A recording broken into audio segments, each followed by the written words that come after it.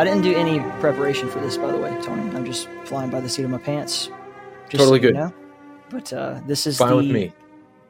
We're doing this semi-monthly devlog for our Patreon supporters, and I just thought it'd be a cool way because the beer nights just it wasn't working out. You know, we couldn't all schedule to be in the same place at the same time, and it felt like we were underserving the people who were financing our game essentially.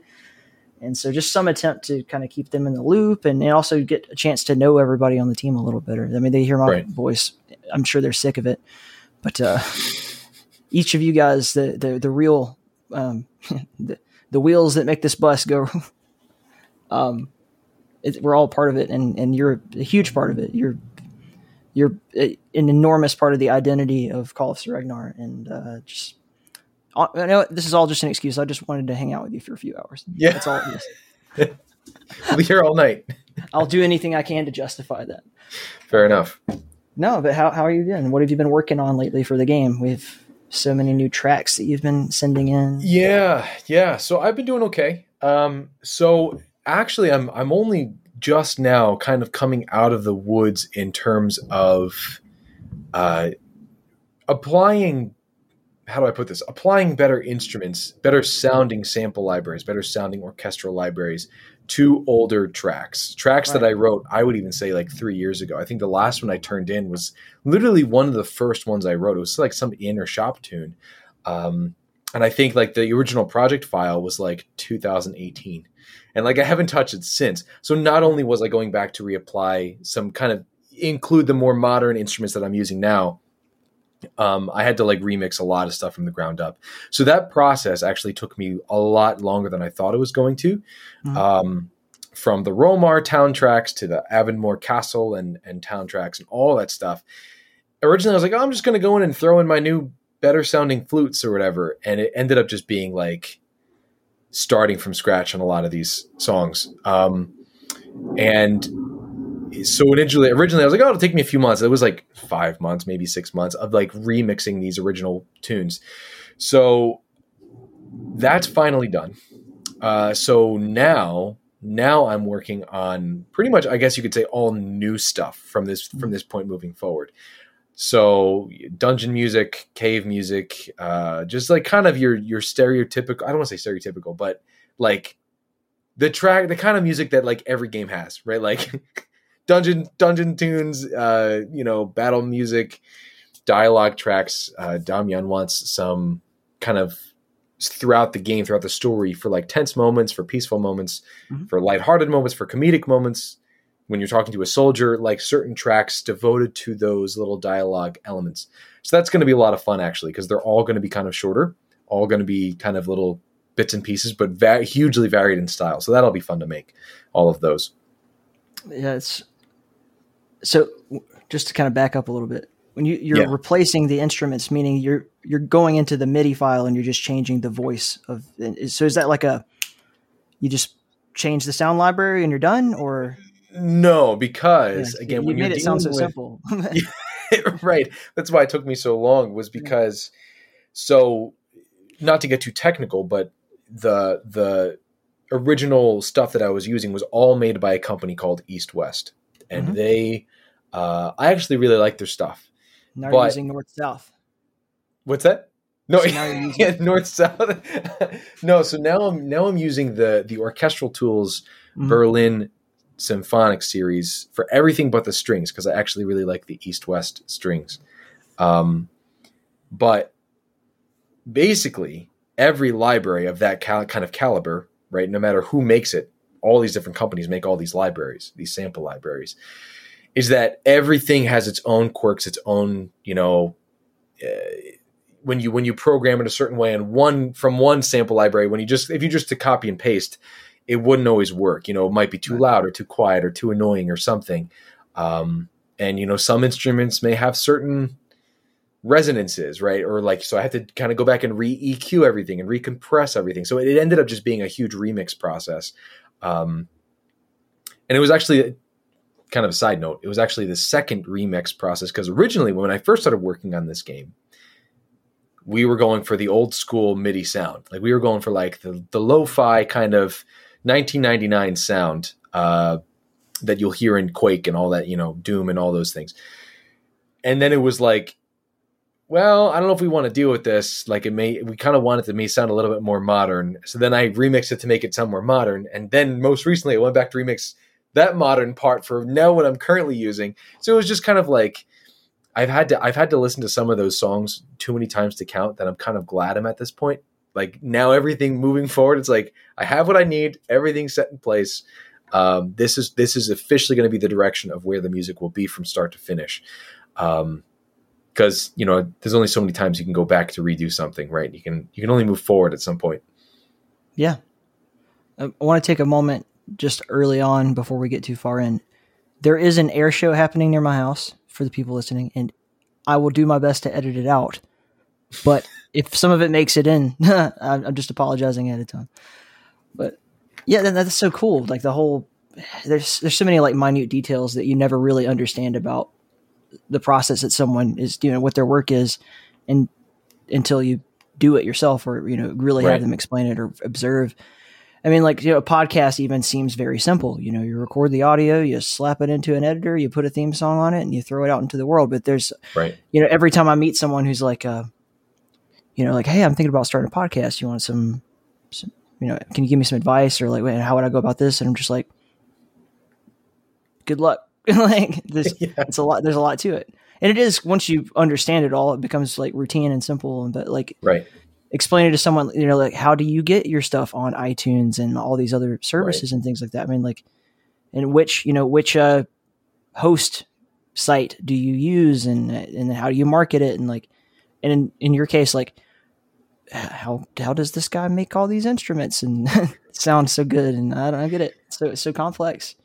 It's fun though. Yeah. I mean, I will say that there are times and days where there are so many parts of the process where I just like, between you and me and the rest of the people who listen to this, it's like that sometimes there's a lot of the process that I'm just not a fan of. Mm-hmm. Right. And I'll have to, I will say that it's usually when I'm stressed in other parts of my life.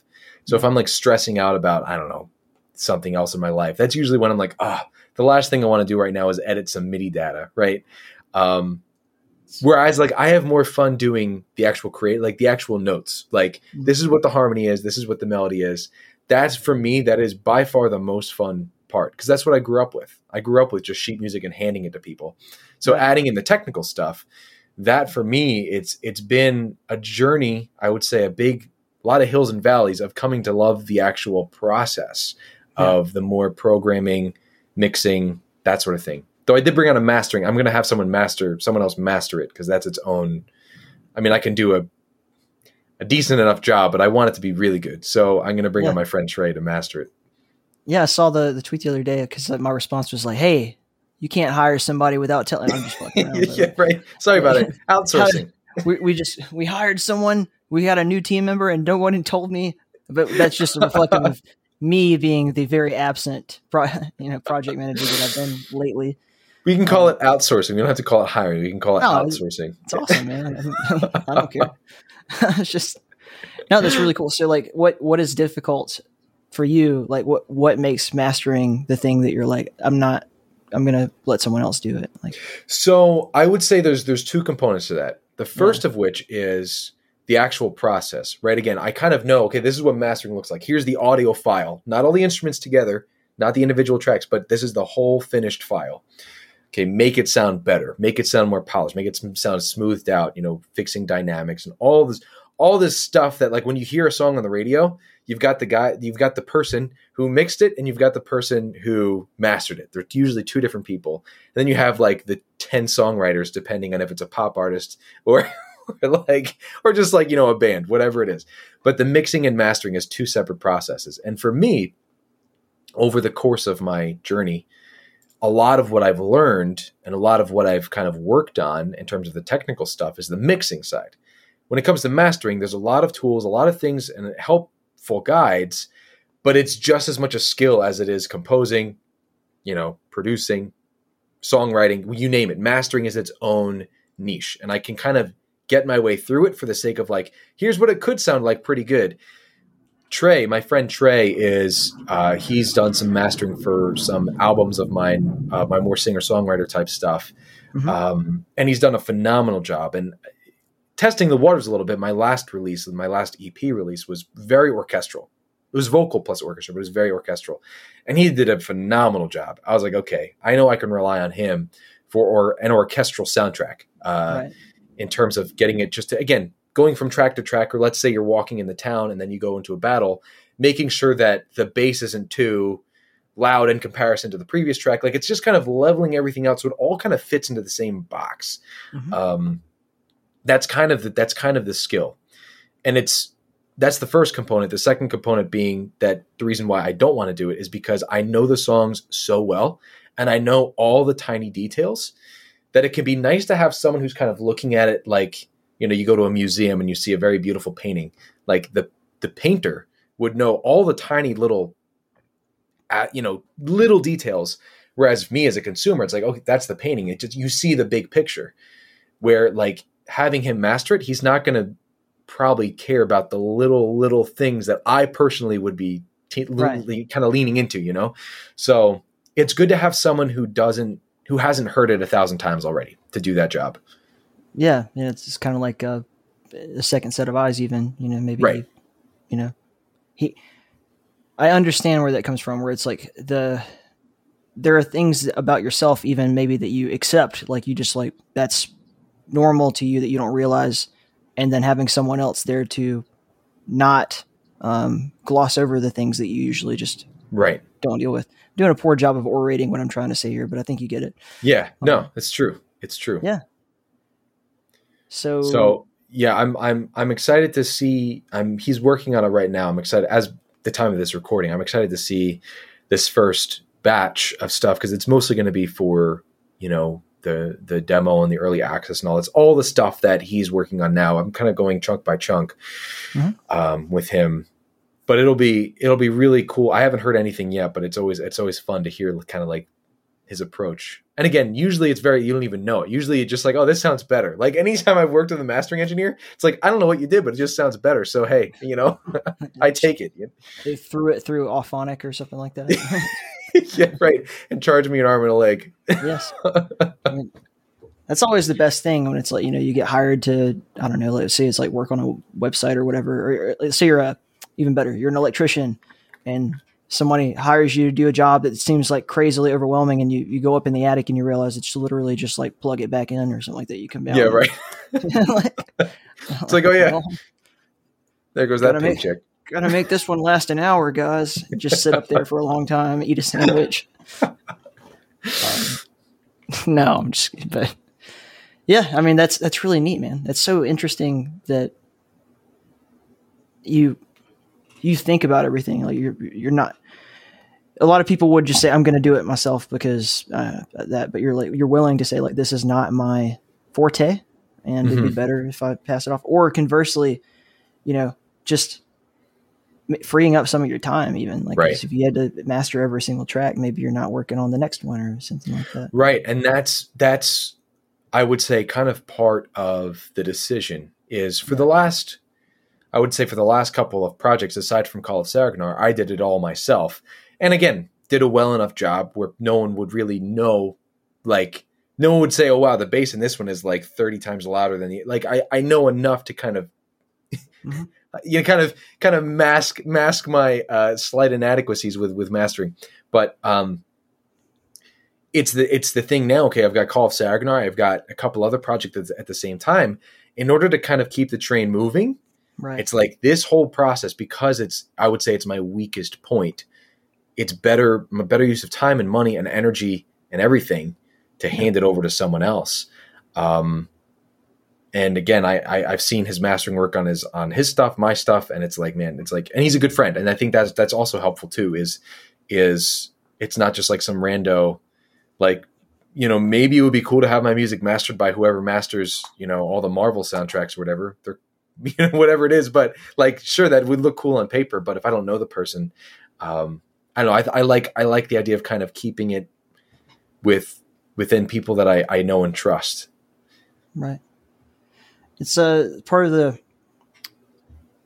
thing that I like the most about our team in general is that, you know, it's very small, but everyone's like very just intercommunicative, you know, that everyone's really good at saying like, this is what I need, or this is what, you know, whatever. And then it just gets done, and you can trust that, as opposed to working, you know, in some other projects that I've involved in, like working in Jira with like a whole, you know, Scrum and all that, you know, like task tracking and everything. And like maybe at some point Call of Ragnar would get to a place where that might be necessary. But for me, my end, like I don't even look project manager. What the fuck do I do here? Like you guys just manage yourselves. So like, as long as the house isn't burning down and I don't have to do anything. Yeah. But and it's really been interesting though, like just getting to know that and like seeing how you guys function in general. Full disclosure to the people out there, there's one chat, you know, like in our Discord that's dev team, and all of the business for the, you know, other than me like asking for marketing stuff in the other Discord, everything just gets done. Everybody just talks and takes care of it. And it's like, as opposed to like Valkyrie, where there's more people working on the game, but it's like there's every person has like their tasks, and you have to check them off when you're done, just to keep everybody in the same headspace. Right. Like we know, okay, did that get done? You know, that person's in a different country or asleep or whatever. You just go and look through it. Like, okay, that didn't get done. That kind of thing. Yeah.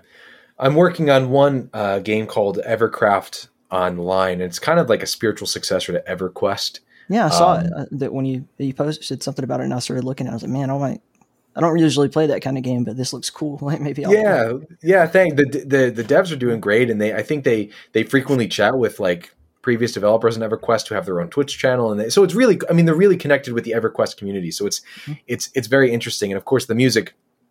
You know, when I did some music tests for the lead developer, I was like, here's the same tune. You know, you can have it kind of hyper realistic, like super realistic orchestra, like I'm doing for Call of Ragnar, like kind of middle of the road, like maybe like PlayStation 2 style, and then like old school, like MIDI sounding stuff. And he was like, oh, we got to go MIDI. So it's been really fun to kind of have that contrast of like Call of Ragnar is kind of musically, stylistically still kind of classical sounding, and then also classical sounding over here, but really Roland, like ultra MIDI sounding.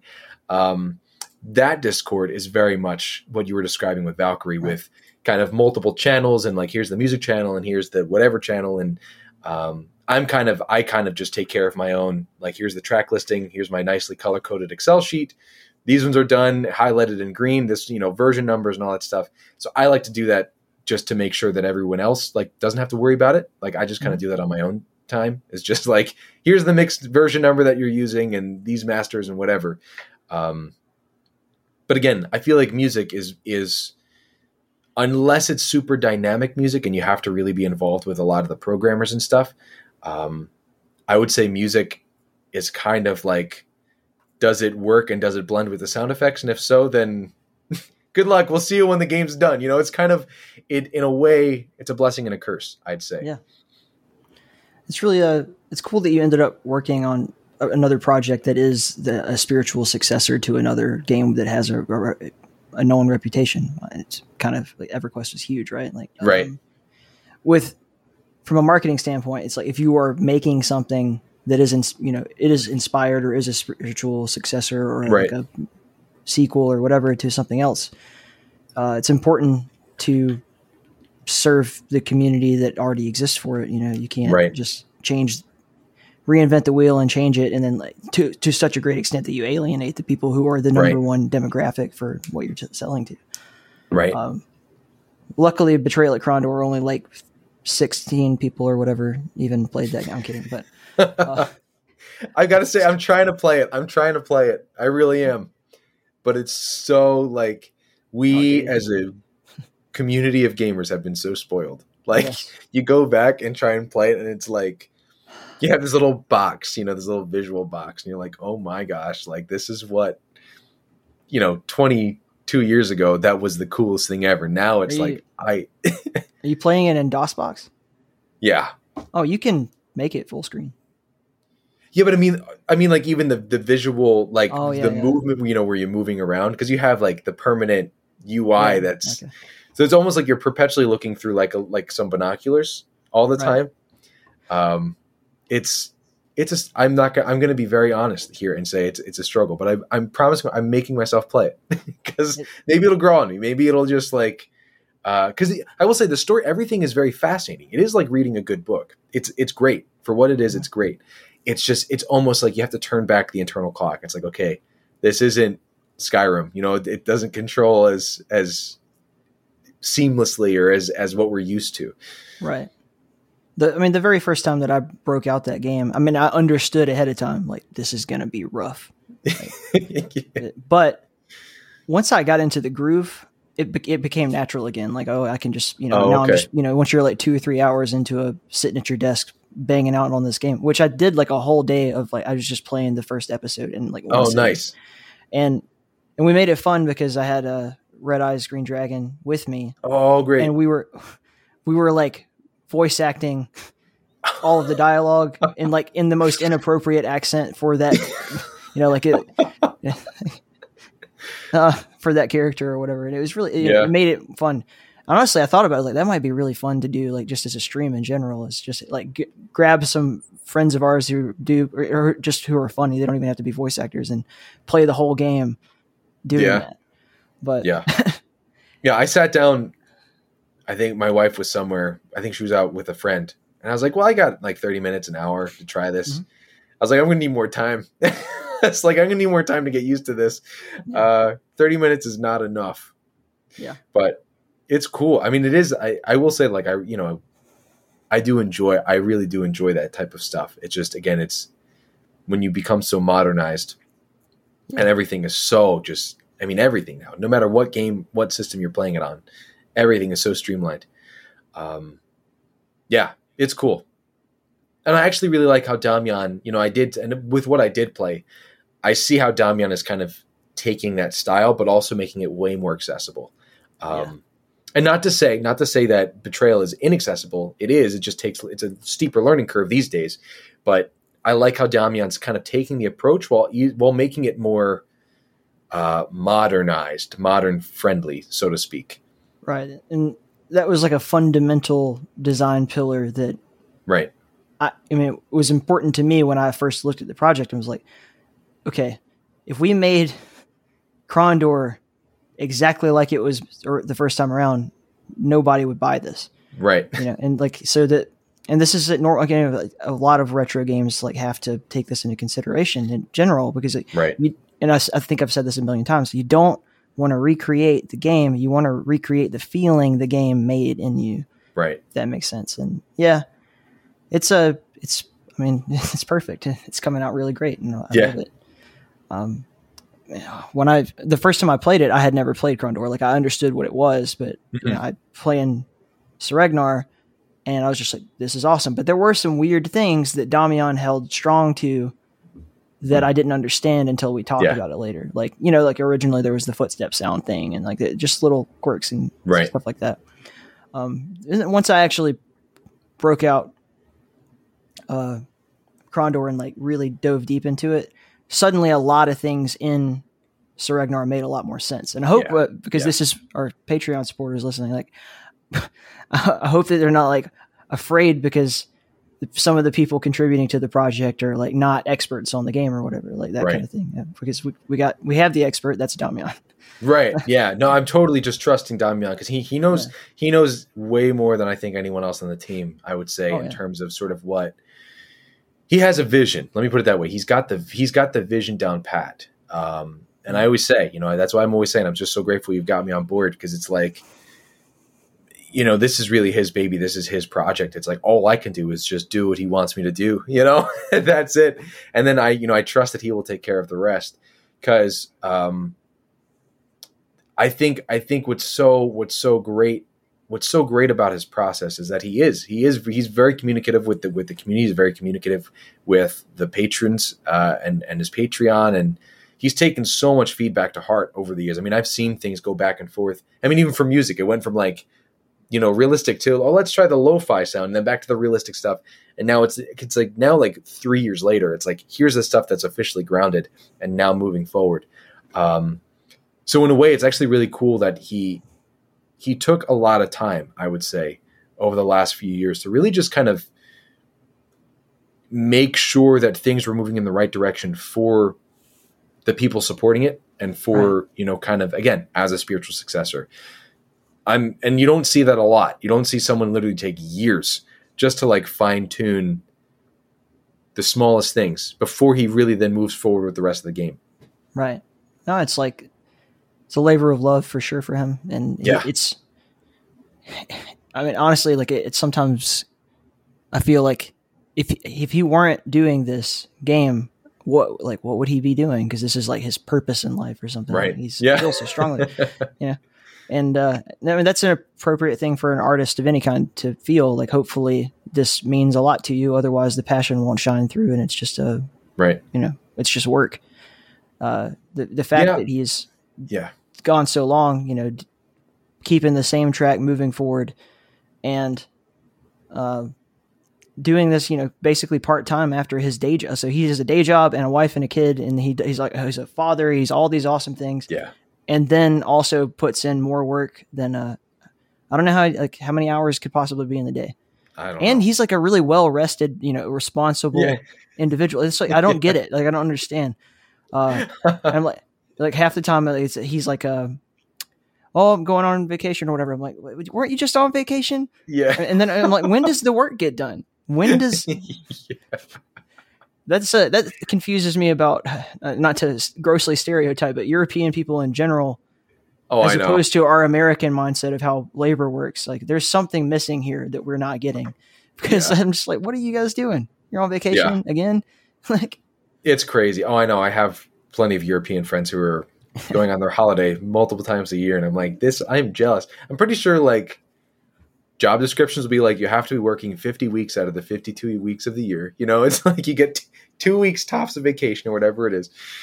Yeah, it's interesting. But that's why I always emphasize, if I can, sleep to people, especially composer. The composer community is very, I would say, is a very, if I say so myself, a victim to that kind of, frankly, like balls to the walls, like go hard or go home.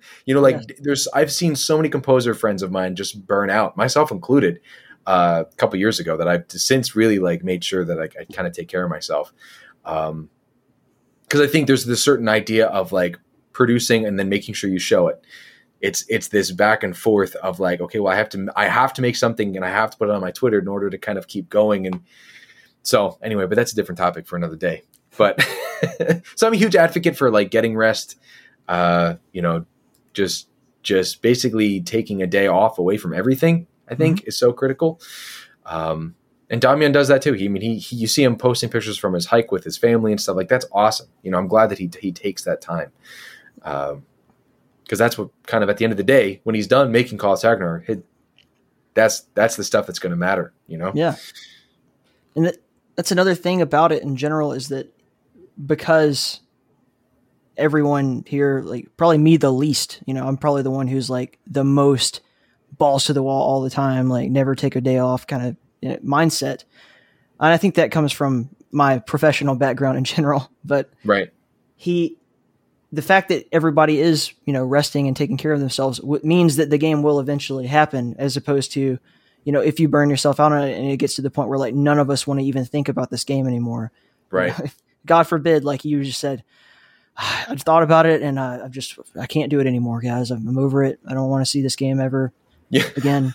And then we're done. And then we don't have like, how are we can't replace you. We definitely can't replace Damian. So yeah.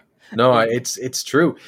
There was a time, I will say, it was when I first started. So 2018, when I first joined up here, when my wife was actually dealing with some pretty difficult health things, that was just making everything became hard. Like it was like, okay, home life is hard. Now everything's hard. That I got very close. And and I even told Damian this at one point. I told both him and Ben this. I said, there was a point where I was like this close to being like, okay, I just can't do this project. It's too big. I just need to, you'll find someone else. I came very close to having that conversation. But I hung in there, and I'm really grateful that I did, because I think at this point for me, Call of Sagnar currently is, and probably will be something that I always will look back on and be like, I'm just so grateful for this project. Just given the people I work with, and of course the the style of game, of course, and the game itself, and all that stuff, the style of music. But I still sometimes I think when I get real stressed and overwhelmed, I'm like, don't make any decisions, because the decision to stay when you really were stressed out and really were like having a tough time was the best thing you could have done. Because now I really see sort of the fruits of the labor that not only that I put in, but just as a group, what the game is turning into and where it'll go. And I have no doubt. I have full confidence in you and in Damian that people will see this and people will play this and people are going to love it. I mean, Yeah. They may say, well, I don't know about the music, but they'll love the game. You know? The thing for me is that Sir Ragnar is like the easiest part of my day. Like, Yeah. someone, I was talking to another, I think it was Ted the other day, and we were just, comparing notes, like what's he doing at DreadX? What am I doing within the Keep? And vice.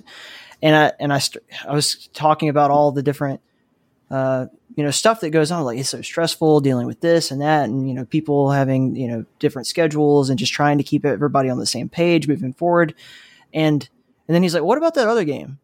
I was like, oh, Sir Ragnar, it's doing great. I hadn't even thought about it. And that's not anything it's bad about Valkyrie. It's just that there's just more moving parts. Mm-hmm. And so that's what creates it. But like I said, I could just, the reason why I'm here while we're talking right now is because when Damian asked me, or initially he's like, would you like to come on as like be a project manager for this game? Man, I'm sure you've seen this, right? I wrote out that whole why not to hire me or any project manager for your game thing. Like, I don't think I'm necessary. I mean, I'm glad that I can be helpful. And in the background, I think I have been in a lot of ways. Yes. But this is not going to be like hard work for me at all. Yeah. That's okay though. That's okay. Because that, you got to have balance. Mm. But I'm grateful for it. That's all I can say. Yeah. It's been really cool just seeing some of the remasters and the stuff that you've done recently. You've posted in like the dev Discord, like some of the music that I haven't heard before. I haven't heard all the music. I've heard the theme song like a million times, and I've the things that are in the demo that I actually interact with. But some of the stuff I'm like, oh, I haven't heard this one yet, and or at least haven't ingrained it in my head yet. Right. But I sent you I got so obsessed with the theme song that I was like playing it on multiple different instruments, like trying to. Yeah. I have like the heavy metal version of it now. I did the 12-string guitar version of it. And it's an honor to hear that kind of arrangement, honestly. I will say I'm probably most proud of the main theme. And it actually I actually wrote the melody for that. I orchestrated it quite a bit when I guess that was 2019, 2018, I forget. When I got it live recorded, I went back in and reorchestrated it with just, 'cause, you learn, you create, you grow, you learn. So I just wanted to make sure it was of modern quality. And, it's something that I hope, my hope is that if people play the game and they don't remember a thing about the music, I hope that they remember that. That's like literally my only goal. Because again, it's not about the music, it's about the game, it's about the cohesive project. But I will say, just as a personal thing, like when people finish the game or when they walk away from playing it, like I hope that they just remember that little, dun, dun, dun, dun, dun, dun. I hope they just remember that. That's what happened to me. Is like as soon as I heard it, then I walked away, and the first thing that I wrote back, I think I wrote back to you about in the chat, was like the fact that I did continue to have that, we'll call it, a riff in my head for so long means like this is not just some, because a lot of projects that are classical music or whatever, just they sound like classical music and that's about it. Yeah. And then there's those ones that really stick, there's, everything that, all the Star Wars themes and Jaws. Mm-hmm. What's that guy's name? John Williams. Yeah. John Williams. Like that was what he was good at, was making those theme songs that just creep into your mind and you right. To me, like that's what makes really cool songs. There's really interesting stuff. Like one comparison I always draw is like, You ever heard "Rap God" by Eminem? No. So, okay, well, you don't need to, but so it's just this song where he's just showing off all of his skills. But to me, at least, there was nothing about it that was like memorable, other than the fact that he's just being amazing at what he does, or something like that. And like Eddie Van Halen's "Eruption," right? Okay, yeah. Like this is not a song with like recognizable peaks and valleys and like something you settle into. It's just him showing you how damn good he is at the guitar. Right. And a lot of classical music comes across that way, to me at least. You're like, I'll put it on and like, it's just music. It's just noise. Yeah. But you as an orchestrator, you might appreciate some detail about that that I would never recognize because it's just not what I do. And I don't know what goes into it necessarily. I don't remember how I got on this tangent, but the theme. Well, something about the theme. Jesus, yes. The fact that it is recognizable and did make me hum means it's a great theme song. That's what I was trying to say. And I appreciate that, Ty. I really do. And I think that's, for me, like, that's just kind of a personal mission. I went into doing the game music thing with knowing the fact that, sure, the first couple projects I did were kind of pseudo, like the Ambassador Fractured Timelines came out last year. That was kind of like hip hop orchestra stuff. I don't even know what that was. Even the developers, and like we still talk, and I'm like, dude, I was like, guys, I don't know why you made me make this style. They're like, well, we love your orchestra stuff, but we want lo-fi Celtic hip hop. And I'm like, okay. So I went into the game music scene knowing that the orchestra stuff was going to be kind of my thing, right? Mm-hmm. Sure, I may work on stuff that's not all realistic orchestra all the time, which is fine. That's just part of the work. But I'm sticking to my guns because, you know, what you see now a lot of, at least in the larger indie scene, you know, maybe outside of the 3D Realms scene, I would say, what is most common now is very electronic, kind of like almost like everything is an anime.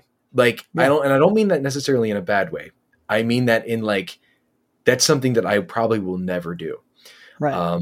And I have had a close couple of friends and colleagues who just, I'm going to, you know, kind of do this trend. And so I don't know what's going to happen with the future of indie. I know another composer who shall remain nameless, and they said, you know, they're like, well, getting music recorded live is like a thing of the past. And I'm like, well, I'm just going to keep going. You know, I'm just going to keep my fingers crossed because that's my first love with music is the live performance element. And it's the kind of thing that if not Call of Sarknar, then hopefully Project in the Future or whatever. My goal is to just stick to this style. And if it returns, I mean, again, a good example is look at the I don't know how much if you listen to the Final Fantasy soundtracks, but like Final Fantasy 7, 8, 9, 10 was very orchestral, very like you're listening to classical music practically.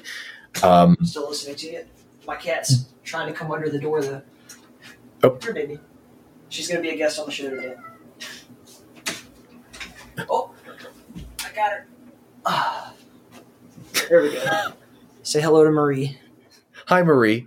I'm leaving this in, by the way. I'm not going to edit it. That's fine. I was like, I suddenly looked up and I was like, you're leaving. I was like, okay, I guess. No. Never mind.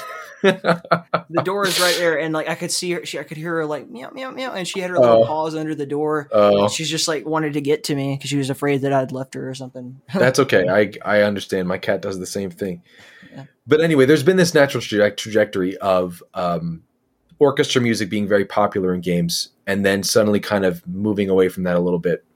And so I would say, and I've had conversations too, where like the certain struggle for us fellow orchestra people, it's like, it's not really the most popular thing right now, which is okay.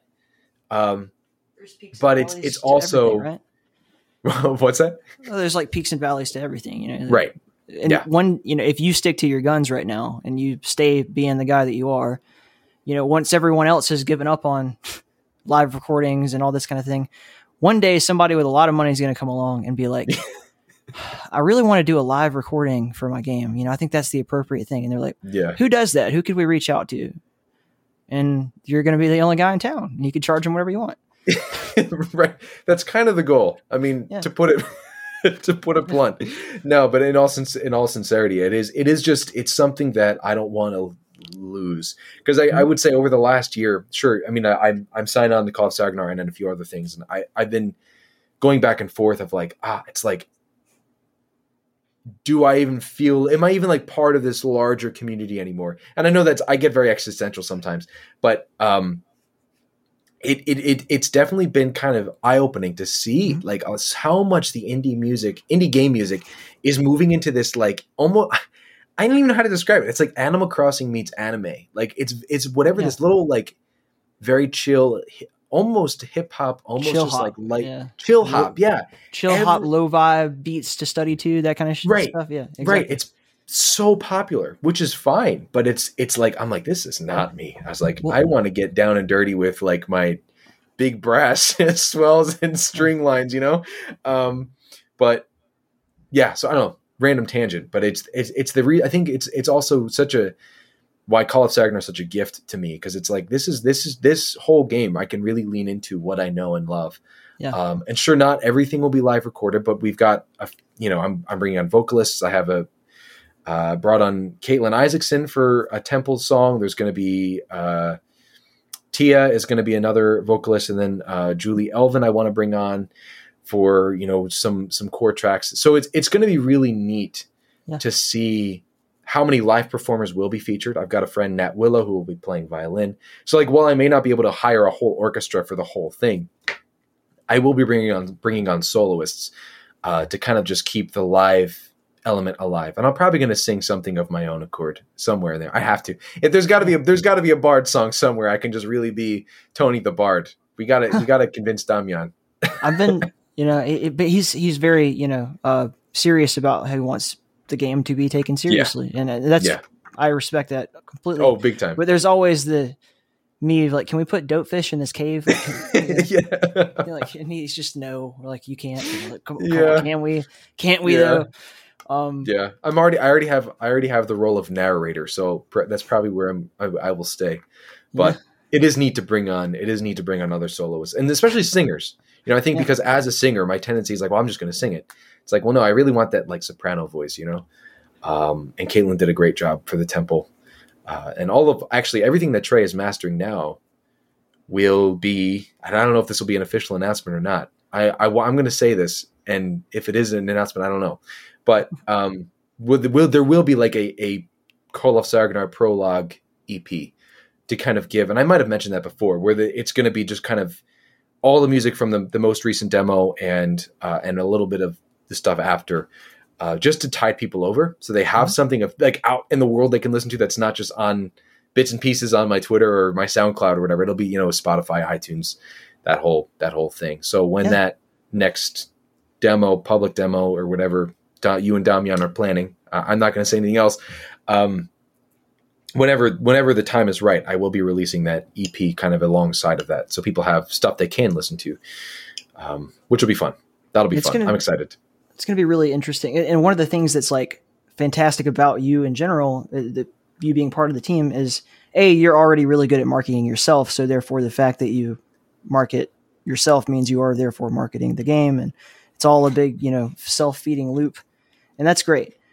And the other thing is that what you do iteratively, like when you create a track, you can share it. We can't just be like, if Damian is working on some level that is incomplete and just like, he can show that to some extent, but it's not really of much value to the consumer or even our Patreons. Like they want to see, screenshots of really cool things and progress and hear about it, but he can't just like take every version of the demo and make it public. Right. And that's actually going to be a challenge for me, because at this point moving forward, especially like things beyond the demo, and Damian and I have talked about this too, is I'll certainly be showing stuff to the Patreon members. But as for the public eye, I'm going to have to keep a lot kind of under wraps, just due to story reasons and other stuff. Because you don't want to give everything away, especially. But so that's actually going to be a kind of a challenge for me, because, and I mentioned this kind of in passing just a moment ago, is that for the composers in the game dev scene, so much of them finding work is by sharing their work. And so for me, I'm so you see my Twitter. I'm so used to just like, at least once a week, maybe twice a week, showing whatever it is I'm working on, just something.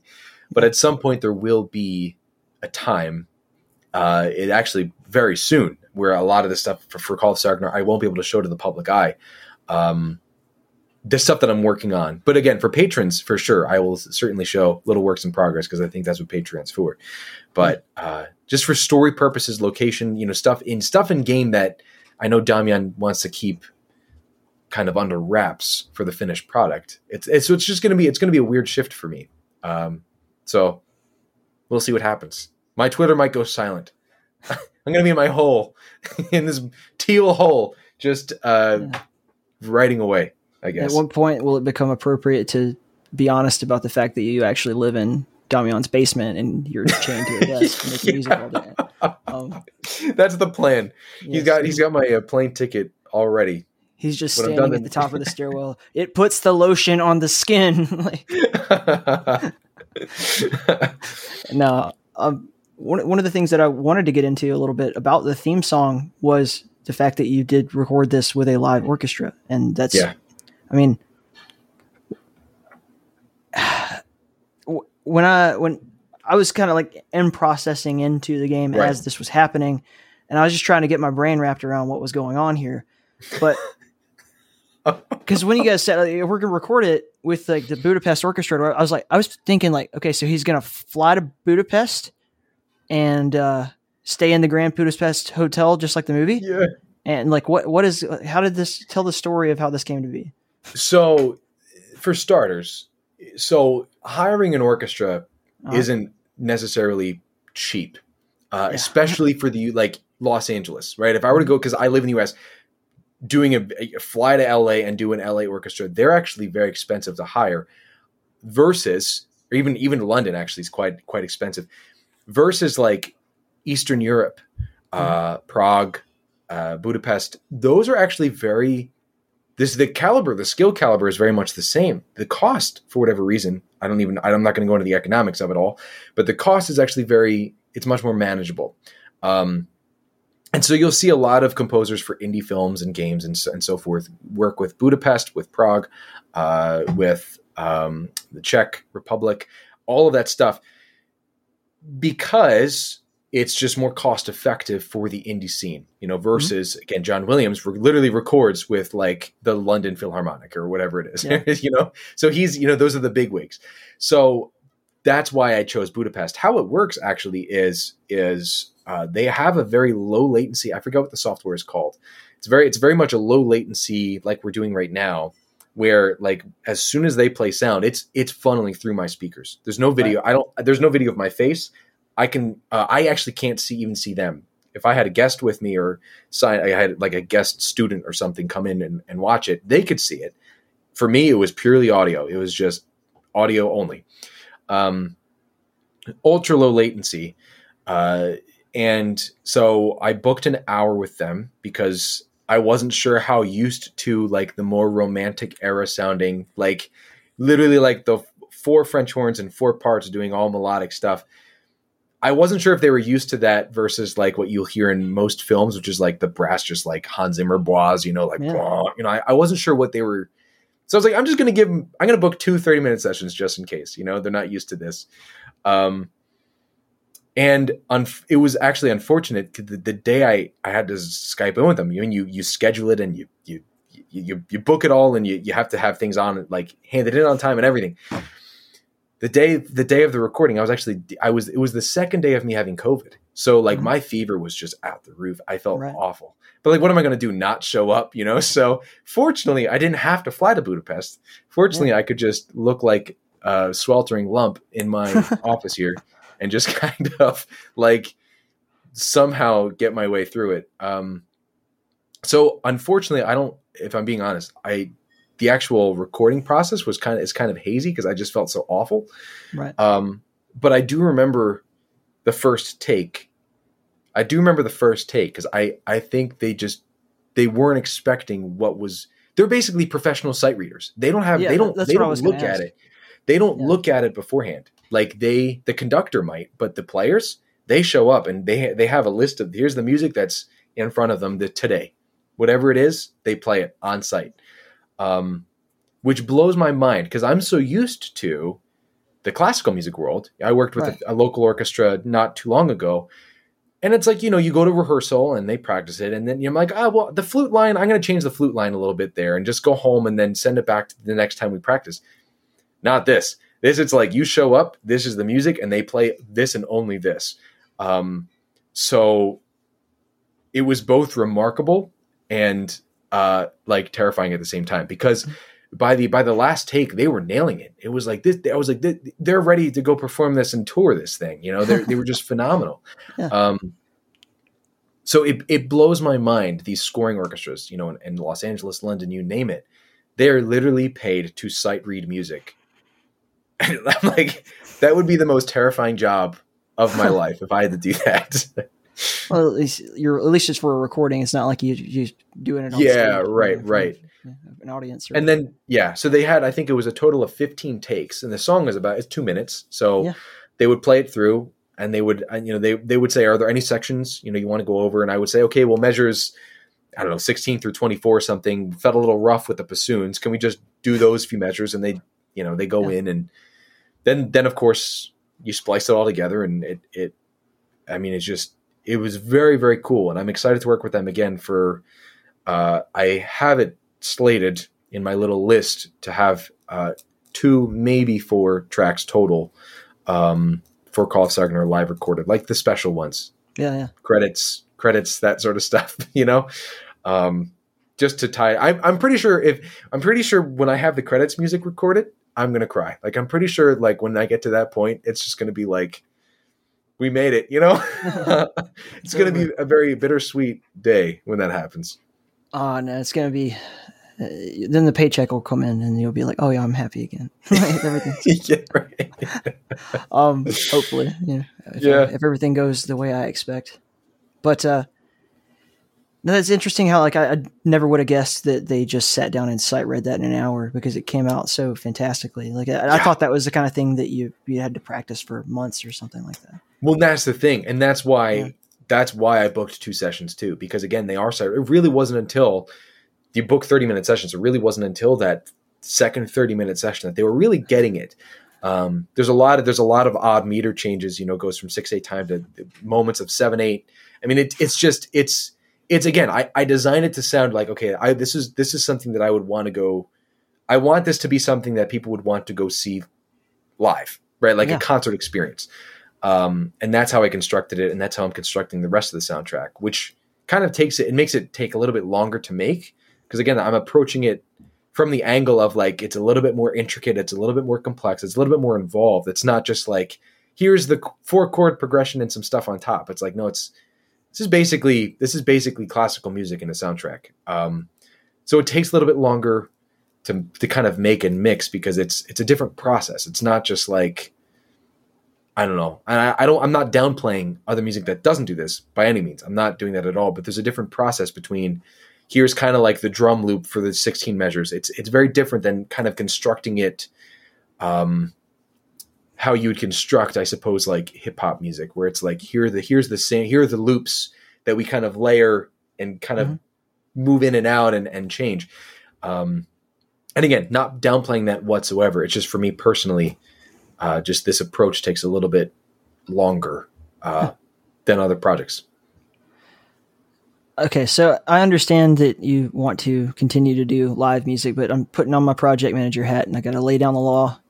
I still want you to have the live recordings, but we're not going to use the Grand Budapest Hotel Orchestra anymore. I need you to go down to the local middle school and we're going to do the full soundtrack. Like that. The cellist section of one cellist, basically, and like 30 violins. We didn't have stringed instruments in my school bands at all. There were none. We didn't have a string section whatsoever. It was all brass and percussion. Yeah, and concert band. Yeah, we have a local youth orchestra that I've always wanted to do something for them, just because they are local, and I live in the in the middle of nowhere, and I was like just kind of getting myself in the community and stuff, but haven't had a chance yet. They're still kind of growing their orchestra, their little youth orchestra. Mm-hmm. A lot of great concert bands around here. I've worked with one, and what you described, all brass and stuff.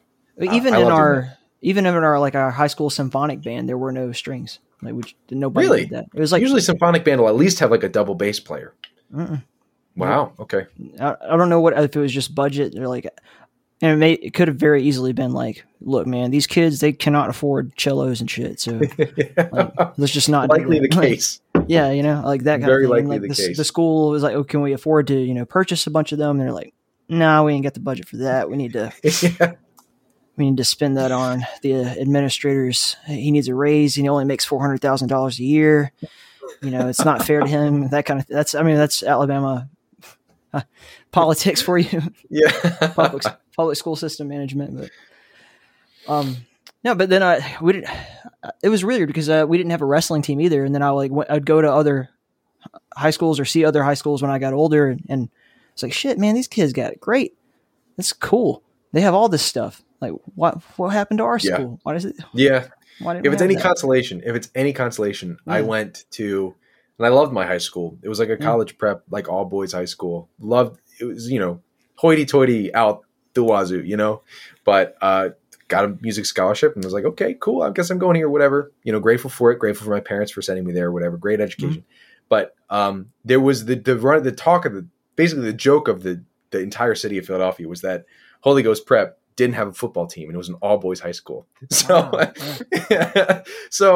our music program was very slim. We didn't have much of a music program when I was there.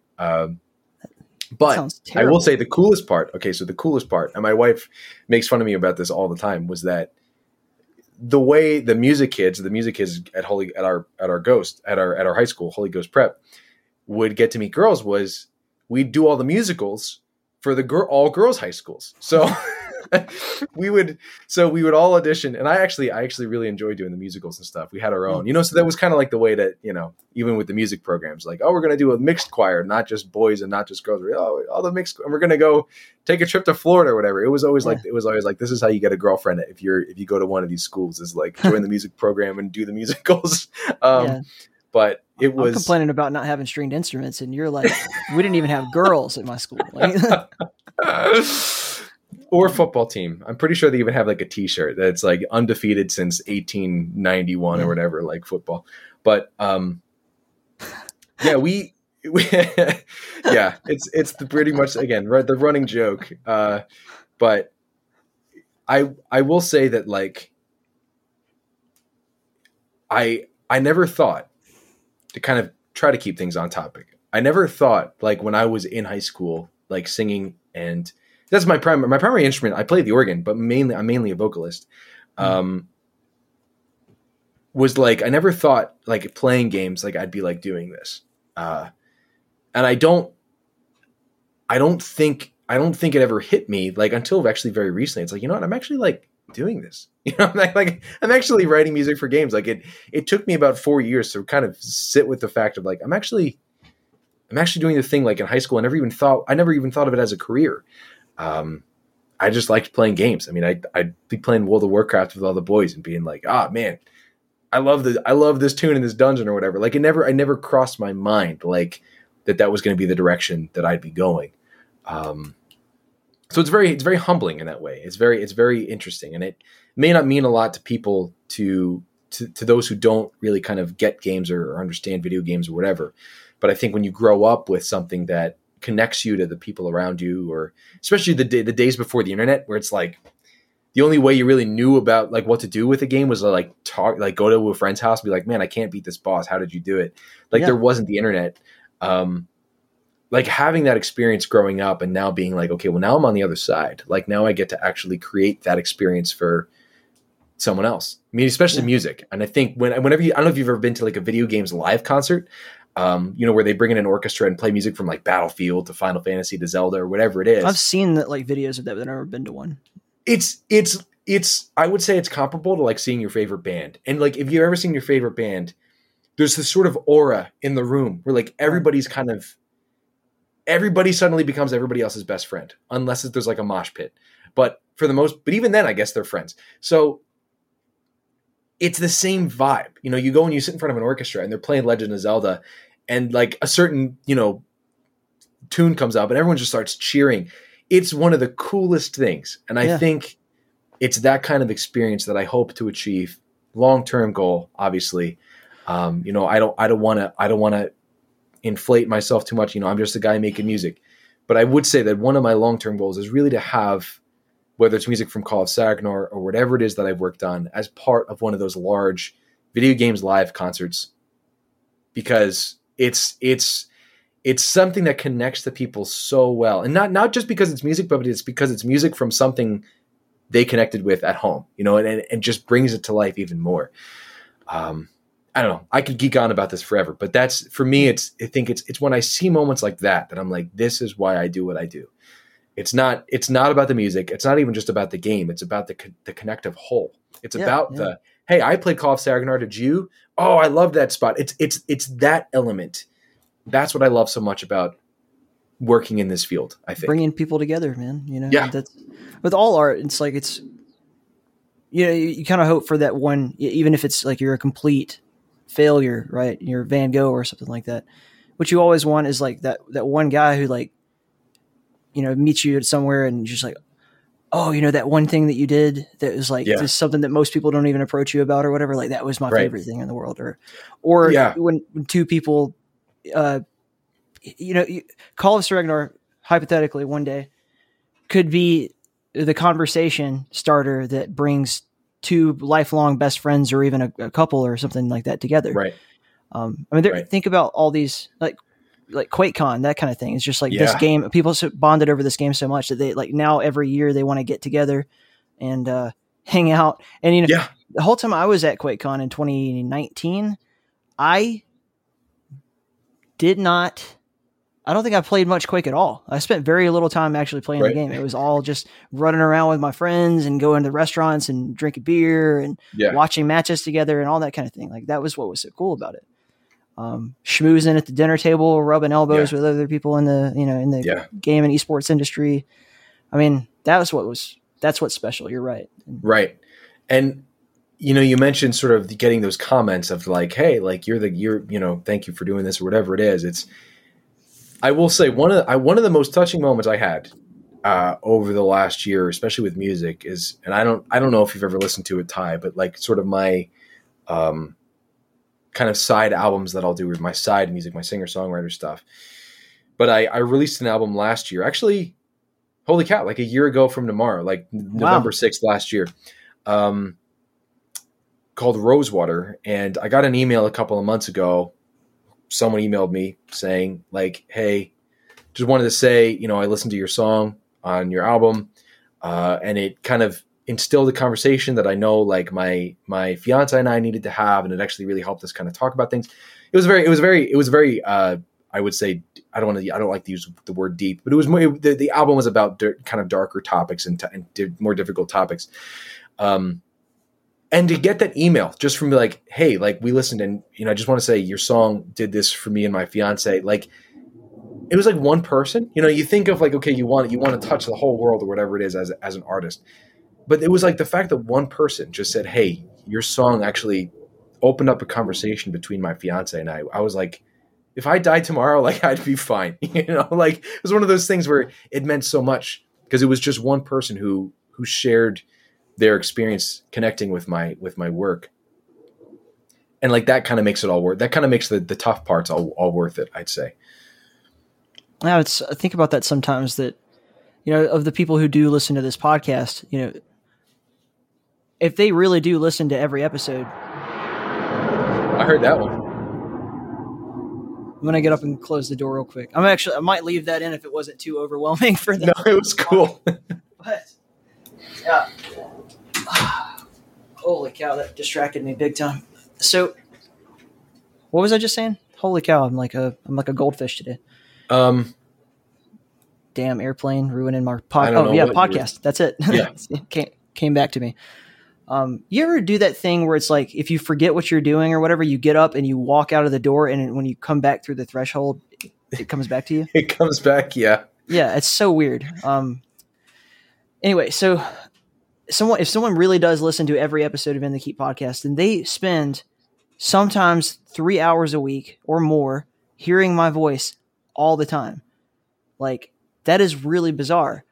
and I know how I feel about Joe Rogan or like, Chris Ryan or these like fantastic podcast interviewers who I admire, and I try to model myself in some fashion after, because I admire their skills.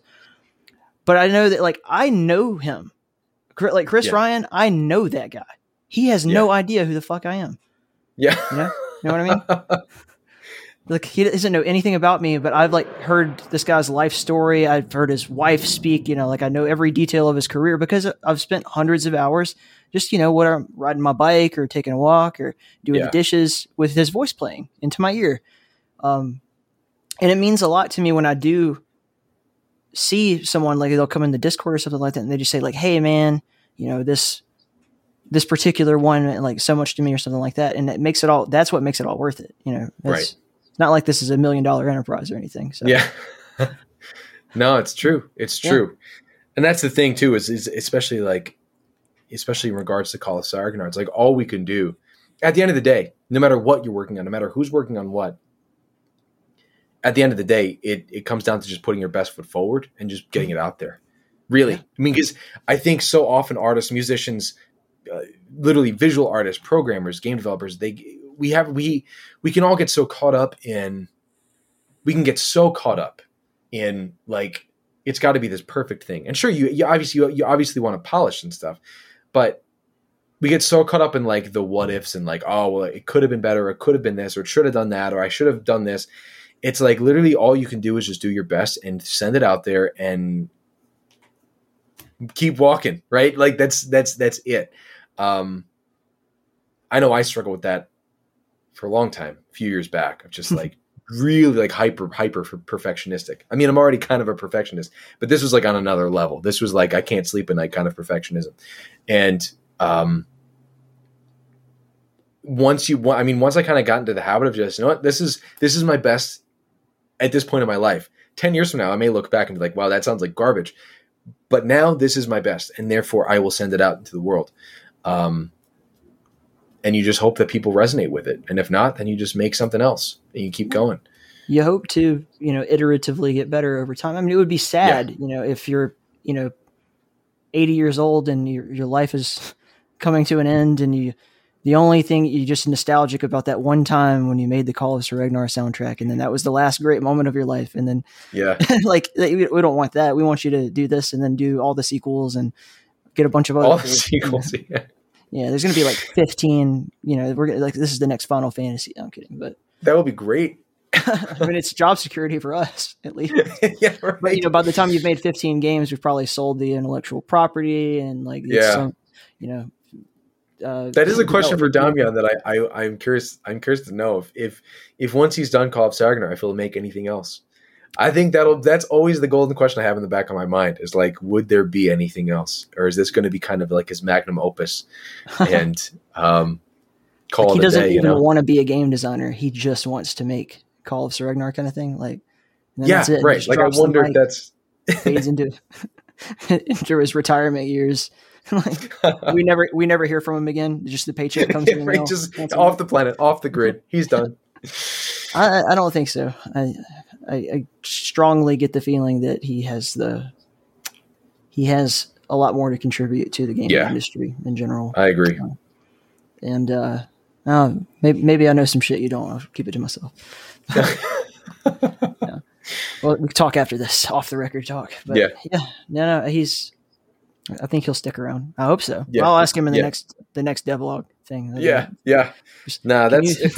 That's the toughest part, I think, is even creatively. Mm-hmm. As a musician too, it's like when you're done one thing, it's like, well, I got to start something else now. It's always exciting. But it's also always like you get so into the groove with one project that suddenly there's a different project, and it's like ground zero. Here we go. I had a long conversation with a friend recently about. It was actually with my younger brother. We were talking for a long time, and I was telling him, like, completing a goal does not make me feel good. It's the process that matters to me the most. Right. Like the pursuit of the goal. Yeah. Because every time I finish something awesome, I am immediately depressed until I find the next thing that's like I'm inspired and all my focus is going into it. Like when I got home, as soon as I got off the plane from Realms Deep and it was over, I was like legitimately, I felt all of the symptoms of like clinical depression for like a couple of days at least. And like, I got to get back on the horse. And then something else comes on and I'm like, oh yeah, now I'm normal again. Like, but I'm like addicted to that. I want to say, I mean, you might say I'm a workaholic, but you know, I love the process. I love the part of this that is working with you guys and working with the team and like moving towards something bigger. Right. Yeah. That, you know, that holds a lot of weight too. I've been reflecting on that actually most recently. I was talking with some friends as well as Maria, my wife at home. There's like this kind of goal I set for myself 5 years ago. I was like, okay, when I start making this amount of money and work on these many projects and making this kind of music, I'm going to be fun. I'm going to be so satisfied. I'm going to be great. Well, 5 years later, I'm doing all those things, hitting those numbers, working on the things that I love. And I'm like, well, nothing's changed. And that was when it was kind of like, for me personally, it was like, that's when I know that there's more. It's not like you kind of mentioned, it's not for me. I think you and I can kind of share in this. It's not necessarily about hitting the goals. It's a matter of like, it's a matter about like having them and working towards them and always trying to work towards something. Cause I feel like if I, it's just literally proof. It's like, okay, like 5 years ago, this is where I wanted to be. Didn't know when I was going to get there, but here I am now. I am no more or no less satisfied than I was 5 years ago. Cause it's just, there's always going to be the next step. There's always going to be, well, this is what I want to work toward now. It's just an interesting phenomenon. And so maybe we're both workaholics. Maybe we're both, maybe we both have problems. There's that thing though about how, you know, they say if you're doing what you love, you never work a day in your life. And ever since I got into this whole video game thing, whatever you want to call it, the hours that I've spent doing that are not work to me. I'm like, I am doing what I'm supposed to be doing. Like, this is my purpose. And it might not even necessarily be video games, but just like running projects that are the pursuit of goals and helping other people to accomplish them is extremely satisfying to me. Like I literally love the fact that, Damian saw me as someone who could be useful and that put me in a role that I could be, you know, and the same thing with Fred Schreiber or whatever. Like, I don't necessarily see this stuff in myself, but knowing that I have I won't say a purpose, but you know, like a use, a skill, a talent that can be lent to helping other people do what their goals are. Yeah. You know, it's not even awesome. One of the projects, I can't talk too much about this, but one of the projects I'm working on is like not the kind of game I ever would have imagined being a part of. And you know, in my mind for all this time, I've always been thinking about like, well, what are the types of games that I usually enjoy or the kind of games that I want to make? You know, that's always, for me at least, been shooters and that kind of thing. But as soon as I got my hands on it, I was just, all of the same principles of my use apply to this. And also I'm broadening my horizon of what I think I can do. Right. And yeah. It's like what you said about just finding yourself and like, you're always wanting more. And, I don't know. I don't know. I'm trying to see an end state where I would do pull a Damian and just fade off into existence. Like I'm done now. I don't know if I could do it.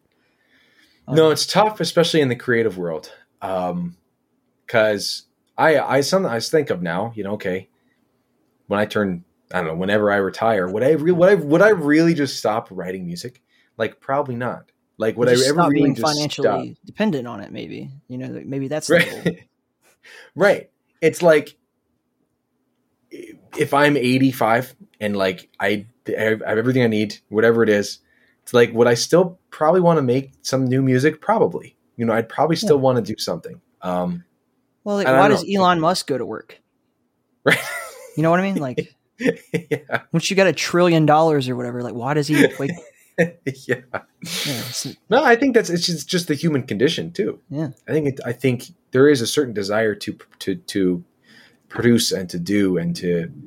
I certainly think it can go to an extent where if you're doing too much, too much, period, it can have an adverse reaction. But I think it's only normal to have the desire to want to contribute to the larger world. And I know that can be a struggle for some, but depending on their upbringing or like, you mentioned clinical depression, like, gosh, if you got depression, it's hard to even want to do anything, period.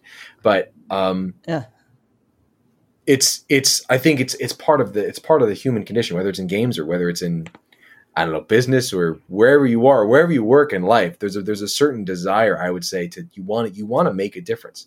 The challenge is being able to recognize that differences can be made on a small scale.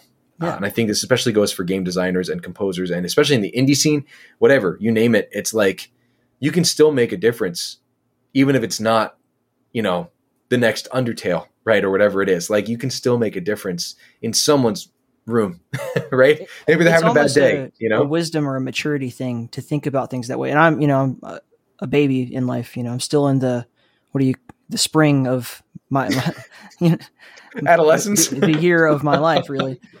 But just kidding.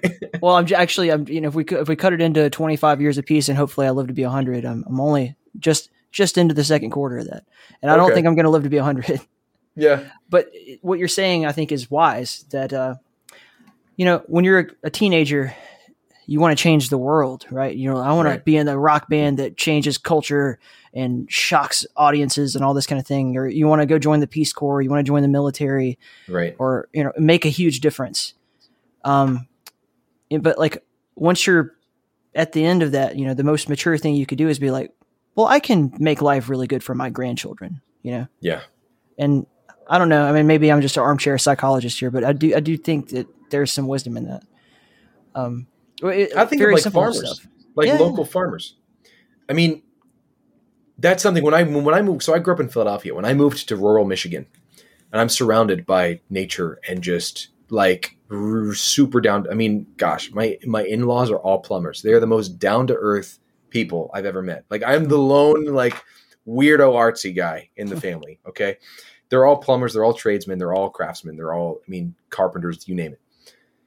When I see sort of that lifestyle, like, and then again, I literally live around all these farms and cows and stuff and airports and planes. And I think of like, someone, I know it sounds so silly, but like someone's making the corn, that's making the cornbread, that's feeding the family, So it's, if we can, I personally just think, and I go, this is kind of an interesting topic to be talking about on this podcast. Personally, it just kind of happened this way, but I think if we can all kind of, as folks in the game industry, kind of recognize the importance of the little changes that you can make for just, again, maybe someone's having a bad day and they just, what, I heard this game, Valkyrie just came out. My day was awful. I'm going to turn it on. And they're like, this is the greatest thing ever. Yeah. And you just made, Valkyrie, Call of Saragnar, whatever, may never be the next big Minecraft or you name it, Undertale, the overnight successes, but it still can make a difference. It can still do what those huge games can do on a much smaller scale, which is just as important. I don't know. That's how I like to look at life, at least. Helps me sleep. Of the various projects that I work on within the Keep in general, like, Call of Ragnar is unique in that group because it is a ready-made team. Like, it was like just okay basically I'm just like, I'm gonna join your team, and then Damian, if you could just like act like my company is a bigger deal than it is, that way I get something out of it, that would be great. Right. That's and then but part of what I really love about the other teams is that the assembly of bringing people together who have like talents that complement each other. Like, I looked at Uber, and I looked at Scumhead, Sam and Sam and Michael, and I was like, you're my favorite level designer. And I looked at Scumhead, and I'm like, you're like my favorite artist right now, and you both work in the Doom engine, you're both so good at what you do. Like, if I brought you together, maybe we could all make something that's really special. Like that's kind of how I think. And that's part of why I think I'm useful in many ways, is that I have the podcast has created this huge network of, like, I know so many people with so much talent. When I walk into a room or, chat room or whatever, and somebody's like, hey, do you know anybody who can do so-and-so? I'm looking for them for my game. And I can just rattle off like, yeah, I know exactly the right guy for that. That's so special to me. And I really do. it's not like a power. It's more like a, just a, like I said earlier, feeling useful, feeling like you're contributing in some way. Yeah. That's great. No, I love it, Ty. You're doing great things, and it's an honor to know you and just to be part of the larger network. I may not hang out on your Discord. I may not hang out, period, on any Discord at all, ever. But it's terrible. It is cool to see. It is cool to see what you're doing, and what kind of community you're creating. It's kind of funny because it's. I'm always, especially in the Keep and that 3D Realms, world side of it's like I always kind of feel like this stream. Like, again, we even had the audio podcast where like someone mentioned the Doom theme, and I'm like, question mark, like not. That was so cool to me. I just loved that, and that's what I love about you in general is that you are like you live in this different kind of cultural world of like what kind of art you're exposed to and enjoy and all that, but that means you have something to contribute, right? Right. And you bring that to the table, and you're adding a new spice to a dish that I had never considered could taste as good as it does, and like that's what I admire so much about you. And like, I knew that for that panel, you would be the odd man out. It was going to be just. I'm used to it. Yeah. I'm used to it.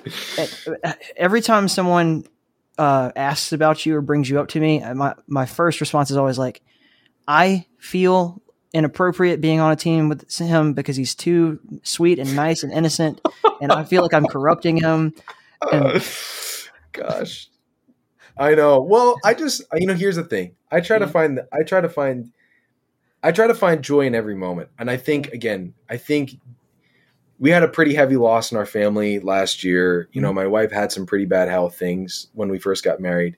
Like, I think through that, I've come to realize that it's like, we can only, sure, it's important. It's important to process certain things, but I think we can only create our own happiness to some degree. And so I try to, if nothing else, I just try to be as joyful as I can, even when it feels like the world is burning, as we've seen over the last year, and I don't know, that's just the philosophy that I've had. I jump into my ice bath in the morning and feel great and say, you know what, this day's going to be awesome. And I'm looking forward to it.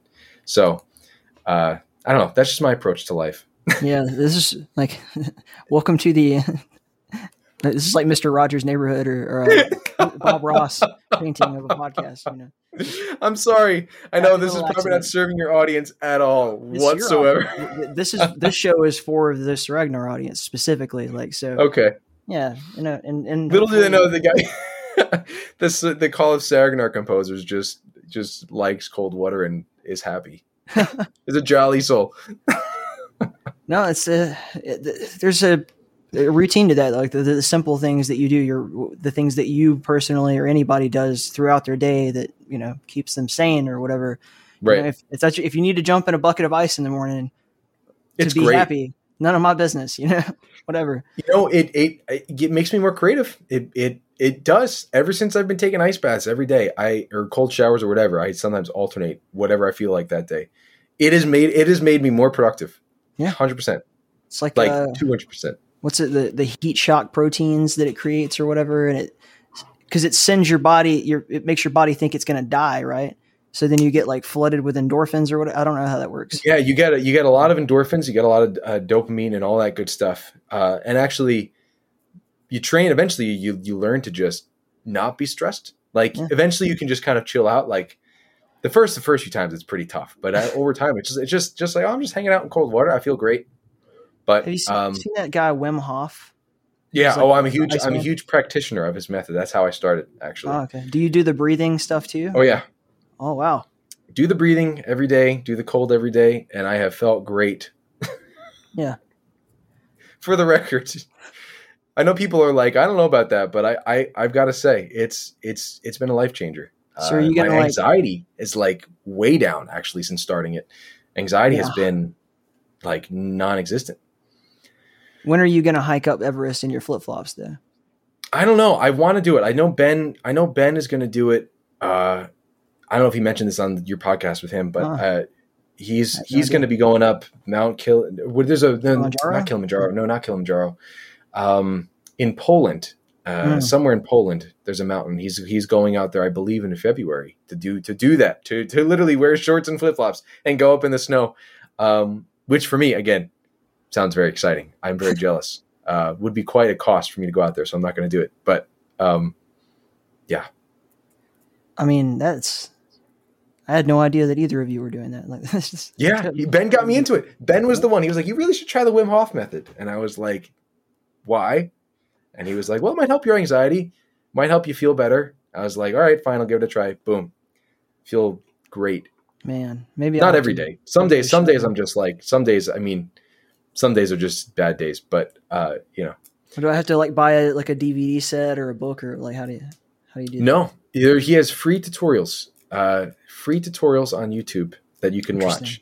Yeah. He has like a paid course that kind of get more detailed, but the basics, all you need is a YouTube channel. But anyway, that's wild. That is so like a left field. I did not know that either of you guys were doing that. I've heard plenty of interviews with that guy and like how, it all sounds like super interesting. I tried some of that breathing like once just to see like what is he talking about. I tried to recreate what he's saying he's doing, and it was interesting, but I didn't pursue it any further. Maybe I should though. Maybe I'll give it a shot. Yeah. For me, it's like meditation is a big part of how I deal with stress. Yeah, that's great. Because it's not thinking. It's recognizing when you're thinking about something that you ought not to be thinking about or whatever, and like just getting really centered in with like you're in control of your consciousness to some extent. Big change, life changer for me. And that's great though, because we live in a world now too that it's so unfocused with like social media and all that stuff, all those little notifications. Like you said, being able, again, it's not the not thinking, it's being able to bring yourself back in, pulling yourself back. And that's what, I think that's great. That's awesome. You do that. I'm glad to hear that that's helpful. Yeah. Yeah. This is going to be, this podcast is going to be like somebody's like, I thought we were talking about music, and just like, yeah, right. I know how little we talked. Gosh, I'm embarrassed. No, we did. We talked for like the first hour about mostly like music and production and your philosophies on that. But then it became like that. I've noticed this through many instances of interviewing people that usually the first roughly 45 minutes to an hour, if it's not someone you talk to all the time and you can just hit the ground running, is a bit of a struggle to just get comfortable, and you're iterative and you're thinking like, okay, what should I say next? And then at some point around the hour or so mark, it becomes a conversation. It becomes like a flowing thing.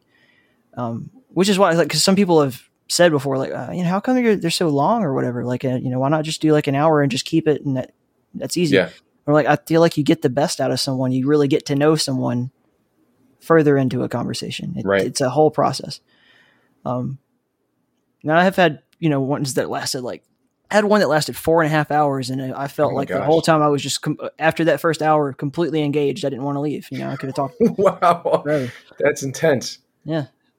But once in a while you meet somebody who can just, I don't even have to say anything. They're just hit the ground running. And Dave Oshry from New Blood was like that, where he's like, I might as well, I could just leave the room and come back. Yeah. He's still going to be excited to be talking. I love Dave. He's very good at what he does too. Yeah. Dude, speaking of cutting it to a time, I've had an hour and a half of your day so far. So, hey, it's been a great hour and a half. I will say that much. It's been awesome. We covered everything that I sought out to cover. Not that I said at the beginning of this, I didn't prepare anything. So that was it. Right. We're done. Yeah. I mean, at this point, I think for the patrons who listen or whoever is listening, just to anticipate, there'll be more details soon about the little prologue EP from Call of Sargonar, which will include, if you've played the demo, that will include those songs as well as a few more.